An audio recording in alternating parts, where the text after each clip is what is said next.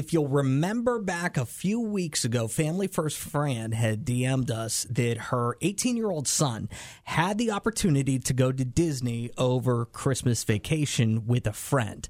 Now, the family, Fran's family, was planning on celebrating Christmas all together and nice and everything like that, so she wasn't sure if she should let her 18-year-old go.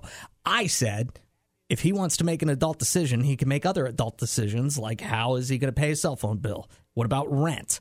Stuff like that. Nobody agreed with me. Everybody thought I was nuts. Yeah, more people were team me that, this could be the opportunity of a lifetime. And, Christmas can be celebrated on any day. Family can be celebrated on any day. If this is the opportunity he'll have to get to go to Orlando, then let him have that opportunity. The update that we revealed yesterday was Fran did, in fact, let her 18-year-old son make that decision to go to Orlando with his friend. And now she writes us and says, I need more advice. I let my son go after seeing and hearing everyone's thoughts. I figured we would move Christmas dinner to Christmas Eve with the family before he left on Christmas Day. He was so grateful and he had a great time. He agreed to check in regularly, and I was a happy mom until I talked to my mother. Not only did my mom refuse to show up on Christmas Eve to see my son before he left, but she said she won't come to his graduation. She said I should have never let him abandon his family on Christmas. I would be devastated if my mom didn't make it to my son's graduation. What can I do to rectify this? Let her. Let her not go? Let her. Really? Yeah, let her. That's your advice? Yeah. She's the only one who's going to regret that. Really? Yeah. 601-995-1017. What's your advice for Family First Fran? Here's what I would tell Fran to do. I realize that her son is probably not going to care that grandma's not coming to the graduation, but he needs to understand how that affects her and how his decision affected her, his mother, negatively. No. That's creating more generational trauma. She's feeding into the mother's narrative if she allows that to continue and feels like it's her son's responsibility to keep up with her emotions and to keep up with her.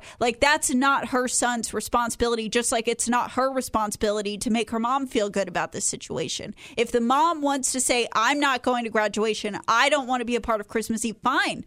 You don't have to be a part of it, but you're going to be the one to regret it because you made that choice to not be involved in our lives because you didn't like the way that we were living them.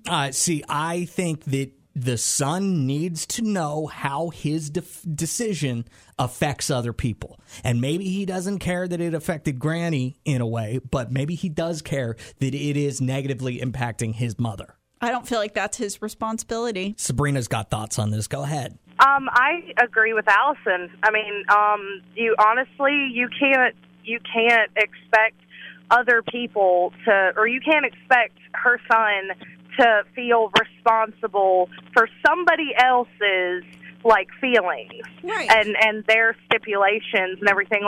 I understand the mother's going through a hard time, but she's the one that cares about the grandmother's opinion. Right. Thank you so much for the call, Sabrina. Let's go to Martha. What do you think? Okay, so I think everybody has a responsibility to, of course, their family and to their generations, and you got to remember those elders. You only got one grandma.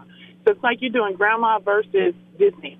So in that case, I think you're pretty much right. You've got to see why it is that it's so important for grandma to want to have everybody there for Christmas. It's a tradition. Is she sick? Does she have a special surprise for him on Christmas? And, of course, we don't know if grandma's going to be there next year. So I think everybody has a responsibility to at least listen to grandma to see why it's so important for her to have everybody there for Christmas. And then to weigh in. Because if we all become self-serving individuals, it's all about me, it's all about what I want right now, we've got to think about what is that going to do for your children and the people to come. So you do have a responsibility to somebody else other than just your whims of being happy right at the moment, even Disney. Listen, Martha, it might just be you and me alone on this island, but I agree with you 100%. Totally. Okay, cool. Thanks, Martha. Have a good one.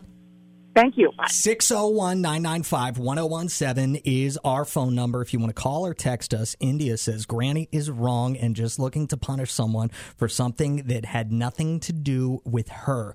She's only hurting herself. Mom needs to let that guilt go and enjoy her son's graduation. Happy New Year's, guys. I would like to offer my services. I'm looking at Olivia's text, and it says, I agree with Allison. The grandma is choosing not to go. She's the one causing her, and I can guarantee this is not the first time Grandma has done this. And I would guarantee that too.